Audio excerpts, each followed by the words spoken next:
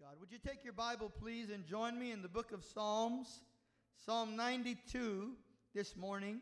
We're going to begin at verse 12, Psalm 92 and verse 12. I'm going to be sharing three passages of Scripture with you this morning. We'll begin here in the book of Psalms, and we're going to be working on the word still. The Bible says, "Be still and know that I am God." How many of you know that He's God?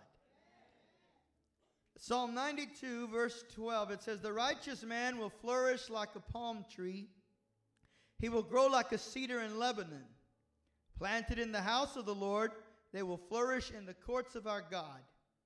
They will still yield fruit in old age, and they shall be full of sap and very green, to declare that the Lord is upright.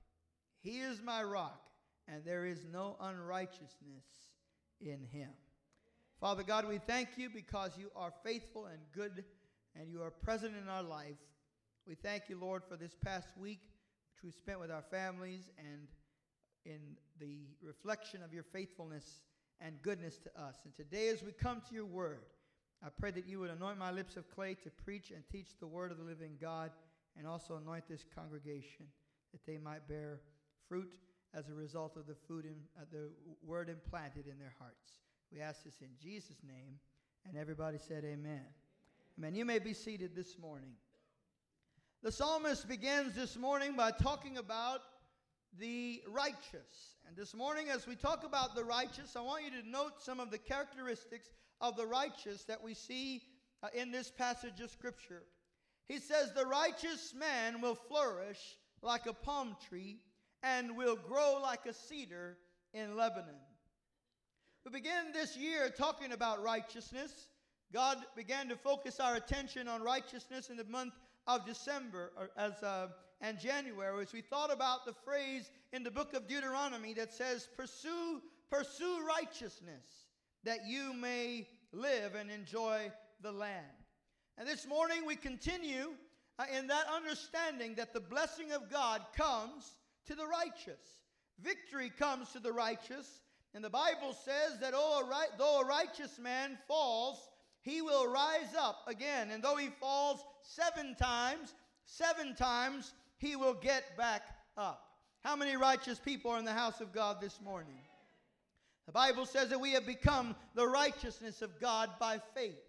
So righteousness is not the result of our actions. It's not the result of our good works or our religious activity, but it is the result of our faith placed in the person of the Lord Jesus Christ. It is through His righteousness that we have been made righteous. And by faith in Him, you and I can stand before God fully and completely forgiven and upright, without anything between us and the Lord, because of His faithfulness and goodness in being righteous toward us. He imparts righteousness to us. He removes our sin from our account and gives us the perfect righteousness of His Son through the shed blood of Jesus. And the Bible says that the righteous man will flourish. We have here the illustration of two trees. First of all, the palm tree, and then the cedar tree. The palm tree is the type of tree that is flexible and enduring. It is able to withstand severe winds and storms, and often is able to bend without breaking. And the psalmist says, when I look at the life of the righteous, I see that no matter what happens in his life or her life, he remains standing. And so this morning I want you to tell your neighbor, I'm still standing. I know all of you, whether young or old, have experienced various types of challenges in life. Storms that have come sometimes unexpected and unencouraged into your life. And yet you're still standing today, because the righteous will flourish like the palm tree. God has made you enduring, and He has made you strong. He has made you be able to adapt to the winds of time and the currents of culture. And when the storm is past, you found, I thought I had fallen, but I am still standing.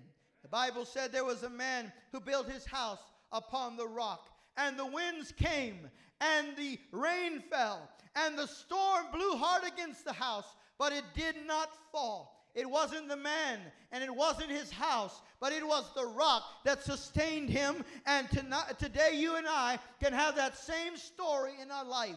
None of us can hold back the storms, and none of us can cause it to not rain or not the wind not to blow. But there is a foundation upon which we can build our life, that when the storm passes, we rise up again and declare, I'm still standing. Say it again this morning, I'm still standing. He says he will grow like a cedar in Lebanon. You and I are familiar with the cedar trees in Texas. They are strong, but they're not very tall. And if you've ever had to pull out or uproot a cedar tree, you know how much work that can be. But in the Middle East, the cedars, they grow straight and tall. And they become a mighty weapon in the hand of a warrior that needs to build ships. An army that needs ships is able to build powerful ships with long beams. And when Solomon was beginning to build the house of God, the temple at Jerusalem, he got the cedars from Lebanon. Those long, tall structures were able to withstand the great pressure that would be placed upon them by the edifice and the roof built in stone that Solomon had erected for the house of God. And so the psalmist says here, my faith, my righteousness has made me like a strong and mighty tree, like a cedar in Lebanon, able to withstand the pressures of life. When you are rooted and grounded in God as a believer, when your faith is in Jesus Christ as your Lord, you can withstand the pressures of life.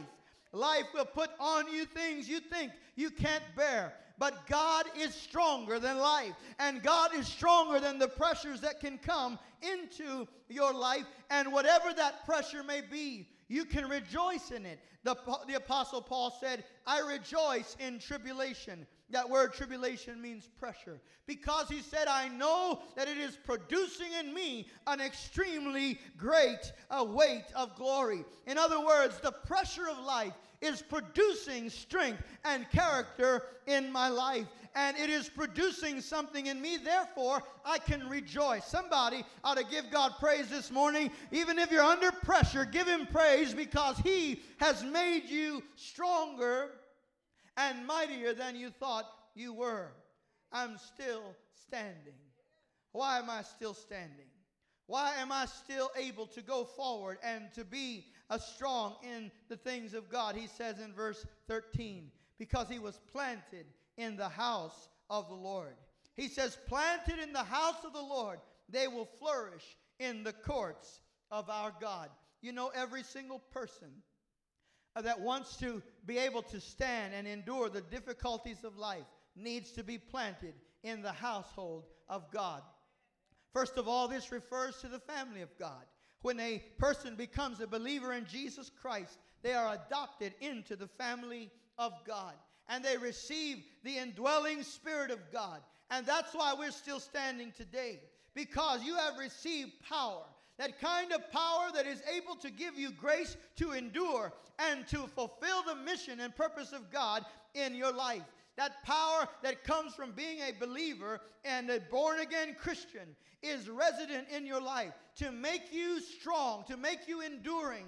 And that's why you didn't give up. That's why when they discouraged you, you kept standing. That's why when they talked about you, you kept standing. That's why when they criticized you, you kept standing, because you are planted in the household of God. How many of you can say it this morning? I'm still standing. And then this refers to being in a local church, to being a part of a local family of believers.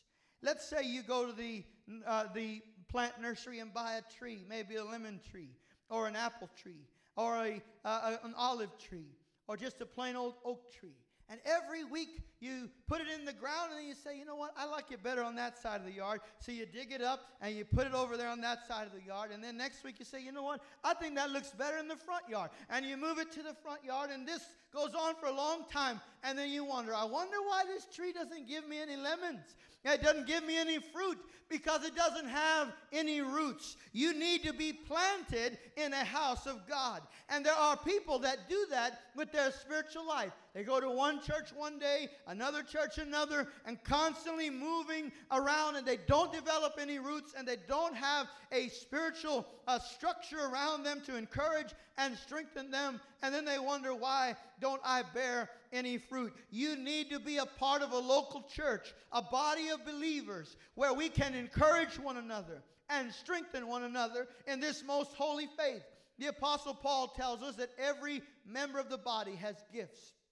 You have gifts and I have gifts. And I don't have all the gifts, and neither do you. And just imagine, if I had all the gifts, I wouldn't even have to come to church. I could just preach to myself, pray for myself, give to myself, encourage myself, and so on and so forth. But God has given everybody different gifts. And you have something I need, and I have something you need. And when the body comes together and the house of faith begins to cooperate as a body in unity, then those gifts begin to encourage and strengthen all of the body, and all of us are able to grow as a body and our individual life as believers. And so you need to be planted in the house of God. Are you planted in the house of God? Do you have spiritual leadership in your life? Do you have a pastor or elder in your life that can tell you, hey, that's not right? Well, pastor, I don't like to be corrected. Well, if you don't like to be corrected, then you can't grow. Because you see, growth comes by training, by correction. And so we need to be planted somewhere where we can grow and develop and be pruned and be shaped and receive the word of God in season for our life. And so I want you to understand the reason you're still standing is because the grace of God is inside of you, and you are rooted in a house of God that God is blessing and that God is speaking to. Somebody give God praise this morning. Say it again, I'm still standing. Are you still standing this morning?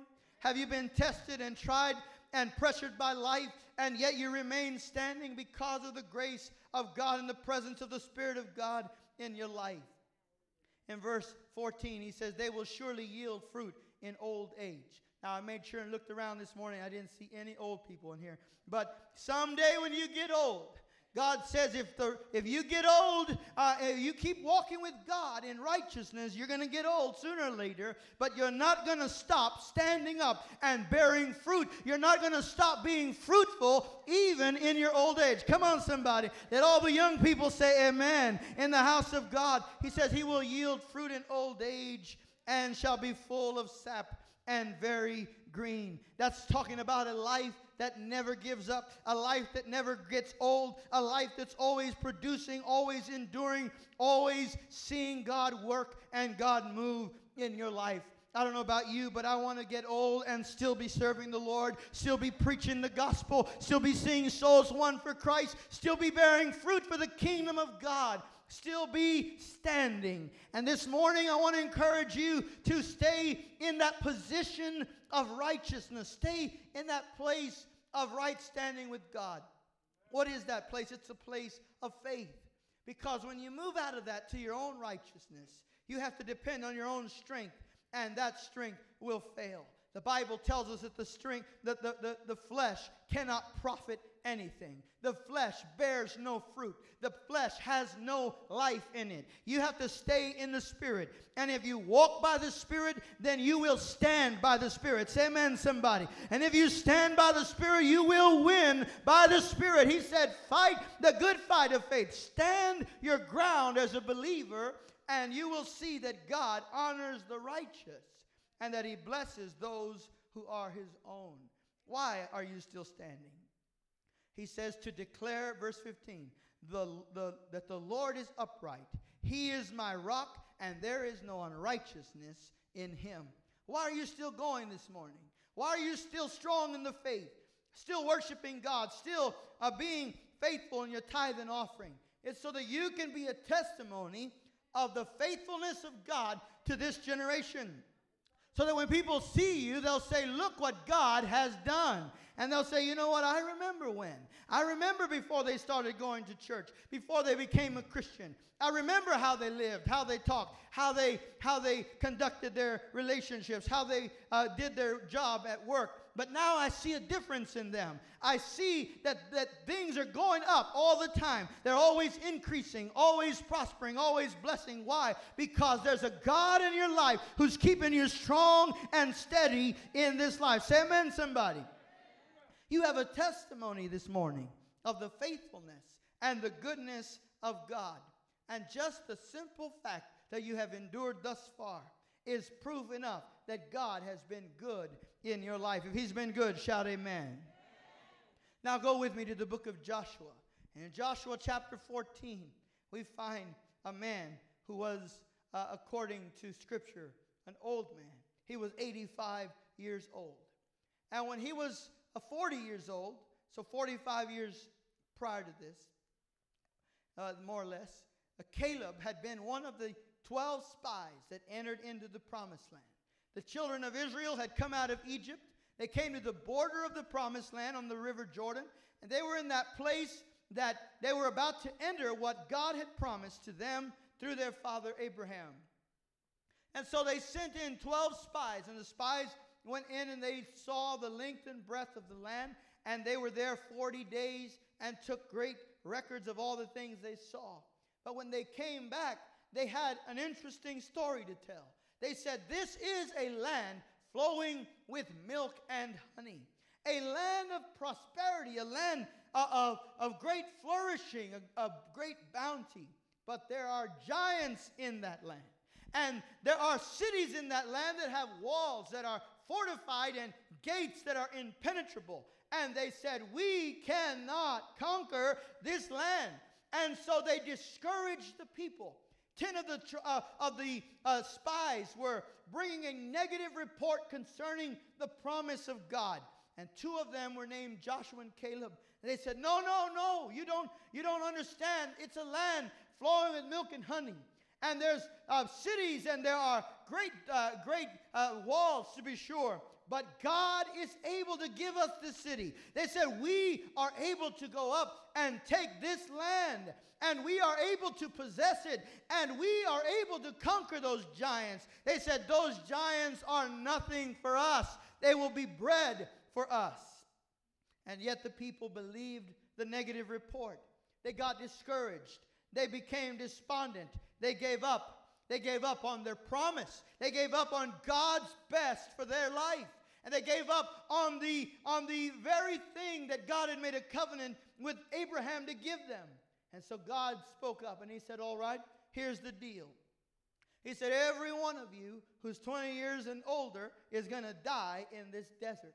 Because you said that I would let your children die in the desert. Now you're going to die in this desert. And it's going to be your children that are going to possess the promised land. And they all said, uh-oh. And they knew that they had failed in the most critical test of life. Listen, church, you don't want to ever give up on the promise of God in your life. I don't care what happens. I don't care who says what and how many who says there are. You stand up and believe God. Somebody ought to believe God this morning. You can't afford to walk in unbelief and in fear. 40 years passed, and every last one of that generation died in the wilderness, except for Caleb and Joshua. Those who had given the report of faith. They entered into the promised land. They crossed the Jordan on dry ground. And they did war. They made war against the Canaanites for these years. And God gave them city after city after city and region after region. He gave them houses they didn't build, wells they didn't dig, vineyards they didn't plant. He gave them a great portion of the land. And in chapter 13 of Joshua, God says to Joshua, there is still very much land to be possessed. They had conquered a lot, but they hadn't conquered it all. They hadn't yet taken all that God had for them. And so we see here in Joshua chapter 14 and verse 10 that Caleb speaks up. And he says, behold, the Lord promised. He has kept me alive these 45 years since he spoke his word to Moses while Israel was wandering in the wilderness. So here I am today, 85 years old. And he said, I am still as strong today as I was the day Moses sent me out. Somebody say amen. He said, as my strength was then, so my strength is now. Now, I have met a few 85-year-olds in my life. I've never met one that was as strong at 85 as they were when they were 40. But here Caleb says, I am as strong today as I was when I was 40 years old, and Moses gave me a promise from God saying that I would possess these hills and this hill country. He says these important words, I still can. Somebody say that with me this morning. I still can. Say it again. I still can. Oh, you have to make a decision. Sometimes when it all seems lost and it seems like you missed the boat, or as we say in Spanish, se te pasó el tren. When it seems like the moment of opportunity has been missed, that you look around and you say, I have no one to encourage me, and I lost a lot of time, and I lost a lot of money, and I missed some opportunities. But you have to rise up in faith and say, I am still standing, and I still can. I still can possess the promises of God for my life, and I still can possess this great opportunity. He says, I am still as strong today. He said, therefore give me the hill country that the Lord promised me on that day, as you yourself heard when you were at the Anakim. And so Caleb goes with the strength of the Lord, and he conquers the land that God had given to him, saying, I still can. This morning I want you to look at those lost and missed opportunities. At that time you seemed you have lost. At that strength it seemed that has failed you. I want you to look at it and speak in faith and say, I still can, because I can do all things through Christ who strengthens me. It's not too late. The time is not past. My hour is not over. God is still at work in my life. Oh, friend, if you have a promise from God, we read it last week, though the vision tarry, wait for it. You can still have what God promised you. You don't have to give up, because God hasn't given up, and he is still good for his word in your life. The Bible says God is not a man that he should lie, nor the Son of Man that he should change his mind. What he has spoken, that he will also do. Do you believe that about God this morning? Then you can say, I still can. Say it again. I still can. What can you do this morning? Maybe there are dreams and visions you had in your life that you thought you would have by now, and you haven't seen them yet. It seems like God is delayed concerning his promise. God is not slow, and God does not delay. God is just waiting on you and looking to you to continue to trust in him and believe until his time comes and until the season is manifest in your life. And when you, like Caleb, rise up to believe God in the face of impossibility, then you will see God make the impossible possible in your life and remove the strongest giants and the mightiest mountains from your way. You still can, because God still can in your life. Say amen, somebody. Give the Lord praise, because he is conquering and giving you victory in every season of life. Now we come to the book of Mark. The Bible tells us there about a woman. And this woman was a Syrophoenician. She was a Gentile, an outsider from the nation of Israel. And Jesus had come into a house where he was being hosted, having a meal, maybe a conversation on theology. And this was a time when Jesus was trying to stay hidden from the crowds. He didn't want them to know that he was the Messiah yet. His time had not yet come. And so it's kind of a quiet affair. And then all of a sudden this woman shows up and comes and bows down before him and starts crying out to him and saying, Lord, have mercy on me, because my daughter is gravely possessed by a demon. And the Bible says that Jesus did not respond. He just ignored her. At least it seemed that way. He didn't give her even a passing glimpse or a look. And this woman, when she saw that Jesus did not respond to her, she didn't give up and she didn't quit. She decided, I will still worship. Somebody say, I'm still worshiping. She didn't receive an answer from God, but she decided, I am still going to worship. I am still going to pray. I am still going to believe. Is there anybody in here that's still worshiping, that's still believing, that's still praying this morning? Oh, I know that it doesn't always add up because we have Christian formulas that are very basic.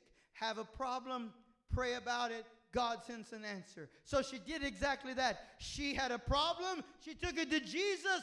Jesus ignored it. Uh-oh, what do I do with this? They didn't teach me this in Sunday school. This is a crisis. This is a problem. What do you do when God is silent? When it seems that God doesn't care or that God doesn't know? That's the time when you decide, I am still going to worship. I don't worship because God does good things in my life, and when He doesn't, then I'm quiet. No, I worship because He's God. I worship because He's worthy. I worship because He's good. I worship because I know that He is faithful. Come on, somebody. Are you able to worship God when He's quiet? When it seems like He's ignoring you? When it seems like He is too quiet for comfort, like He was in the life of Habakkuk? That's the moment when it counts. Everybody can worship when your team is winning the game. Everyone can worship when your health is at its best. Everyone can worship when you have a bonus in your check. But there is a worship that comes from maturity.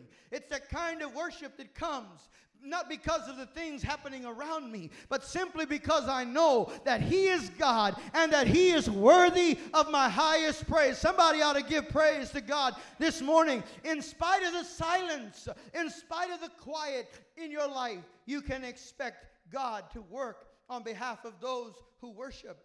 And so she continued in worship, and she said, yes, Lord. But even she continued to worship, saying, Lord, have mercy. And so the Lord now answers her, but He gives her an answer that she didn't expect. He says to her, can I give the bread that belongs to the children to the dogs? Now, isn't that just like Jesus? He's like, Lord, I asked you this question. You're telling me this riddle over here. I don't understand. I don't really have time for all this. My daughter is grievously possessed by a demon. My little girl, Jesus, don't you get it? I don't have time for this type of thing. He says to her, I'm not going to give the children's bread to the dogs. It was really an insult in a sense because the Gentiles were considered dogs. And He was saying, look, lady, it's not your time. You're going to have to wait in line. This is a Jewish dispensation. I came to the lost sheep of the house of Israel. I didn't come to the Gentiles yet. That day will come later. But she was not willing to take no for an answer. God is looking for somebody that'll say, you know what? I'm going to worship even when the answer is not what I want or what I want to hear. Come on, somebody. I'm going to worship Him because I know He's wiser than all of my teachers. I know that His ways are higher than my ways and that His thoughts are higher than my thoughts. And so she says, yes, Lord. But even the dogs eat the crumbs that fall from the master's table. She continued her prayer, her worship before God. She did what the Bible says. We enter into His gates with thanksgiving and into His courts with praise. She decided, you know what? I've got to get in one way or another. It may not be my turn, but I am going to get what I need from God. I've got to receive an answer from the Lord. Oh, church, if you lose your worship, you'll lose your battles. If you lose your praise, you'll lose your battles. Because our battles are won in the presence of God. Our battles are won when we create a place for God to abide in, for God to move and to work in our life.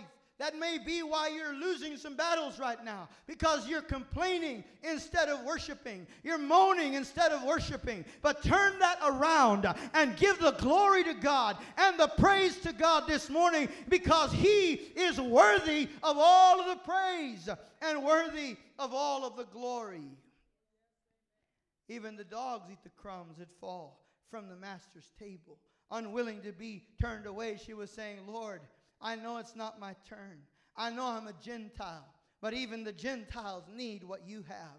Even the Gentiles need that blessing that you carry, that healing that you offer, that salvation that you provide. Aren't you glad that one day Jesus came to the Gentiles and that you and I were saved by grace through faith in him? Somebody ought to give God praise. He doesn't just save Jews, he saves Gentiles as well. And he wants to do that same work in your life. Now listen to what Jesus said. He said, because of your answer, because of your words. He said, go back home. Your daughter is delivered. She is healed. That demon has left her, and she is asleep in her bed. Maybe that was the first time that little girl had slept in a long time. But because her mother decided, I'm still going to worship. I'm not going to give up, and I'm not going to give in. I'm going to keep seeking the presence of God in my life. She made a difference for her family. You can do the same. You'll make the same difference in the life of your family if you decide, I'm still going to worship. No matter what's going on around me. When I first came to pastor the church here in Beeville, there was a woman in the church that always came to church very faithfully and always worshiped God very expressively and very loudly. But then sickness came into her life and trouble came into her life, and so she stopped coming to church and she lost her worship. And then one day I found out that she was in the hospital, so I went to Corpus, to the hospital, and back in that day, that old wing was still kind of half open, half closed. And you remember that old wing is kind of scary. So, I'm in there trying to find, and finally I found her, and I knocked on the door, and she said, come in. And I come in, and then this was her reaction when she saw me. She said, what are you doing here? I wanted to say, I came to cast the devil out, lady. That's what I'm doing here. But I didn't say that. I just told her, sister, I came to pray for you. I came to encourage you that God is still good and he's still on your side. And this morning, I don't want you to become bitter and disgruntled with life just because hardships happen and difficulties come and somebody didn't come to your Thanksgiving and somebody didn't invite you over. I don't want you to get discouraged because of the challenges that we face as believers. You've got to decide, no matter what I'm going through, I'm not going to lose my worship. Hey, if I get a bad report from the doctor, I'm still going to worship. If I get a bad news from the lawyer, I'm still going to worship. If it looks like there's no peace in the Middle East and no peace in Europe, I'm still going to worship because my God is good. He's faithful. He's present in my life, and he is worthy of my worship. He's worthy of my praise. Somebody shouted out, I'll still worship.